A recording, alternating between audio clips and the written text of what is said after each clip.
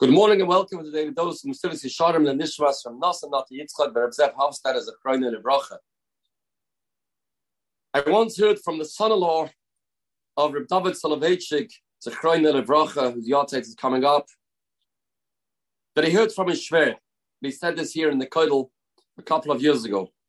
One year Rosh Hashanah, he went to be in the Beis HaMedrash of the Reb Baruch Ber Lebowitz, the Kamenetz Rosh Hashiva.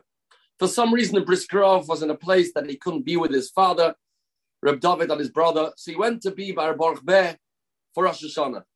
And he repeated the drasha that Reb Baruch Ber, the Bilcher Shmuel, said before Tkiyah Shofar.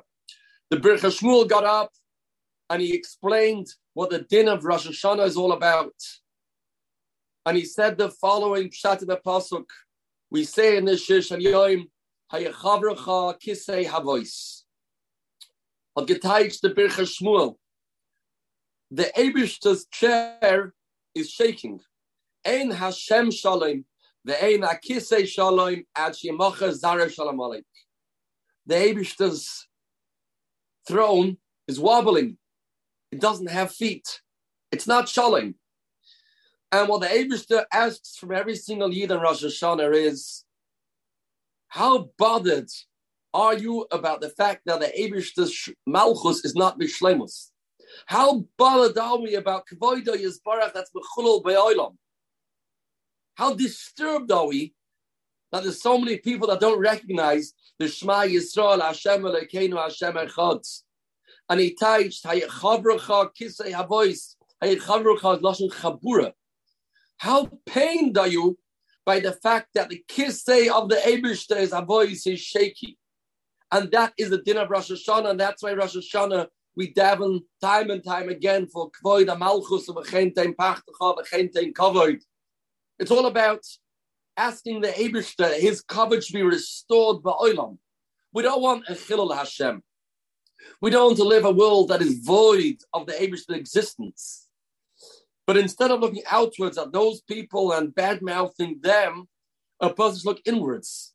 How bothered are we about Kvoid Yisbarach? And that's why we have to first and foremost think, are we making a Kiddush Hashem? Are we making a Chilul Hashem? Are we living lives of Shvisi Hashem and Negdi Summit?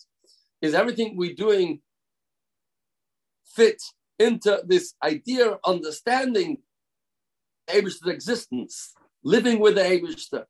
I just heard this morning, Reb David the Leleva said, "Kol hashoyna halachas b'chol yom, muftach lo yeshiva na olam haba." You learn 2 halachas a day, you get olam haba. Interesting. The Gemara in Shabbos seems to say there's a list of 6 things that a person gets asked right after he passes away. Kvat etzem Torah, sakta privarivya, tzvisal yeshur, sasav zan memuna. All of a sudden, shtei halachas b'chol yom says no. Kol hashoyna halachas b'chol yom means in everything that he's doing, he's learning halachas. In every act, in every ma'aseh, in every thought, his b'chol yom is revolved around shoyna halachas. The halachas are becoming part of him. He's a Torah digayit. The way he interacts with other Yidden, the way he interacts with Umas ha'olam, the way he interacts at home, how he interacts with himself. When he's showing halachas b'chol yom, that is a olam haba yid. That's a person who lives a life of a chavrucha kisei voice, lives a life about being bothered about kavoid shemayim ba'olam, because he's a person that his life revolves around the Shvisi Hashem, the Negdi Summit. Have a spirituality-filled day, B'suras Tovas.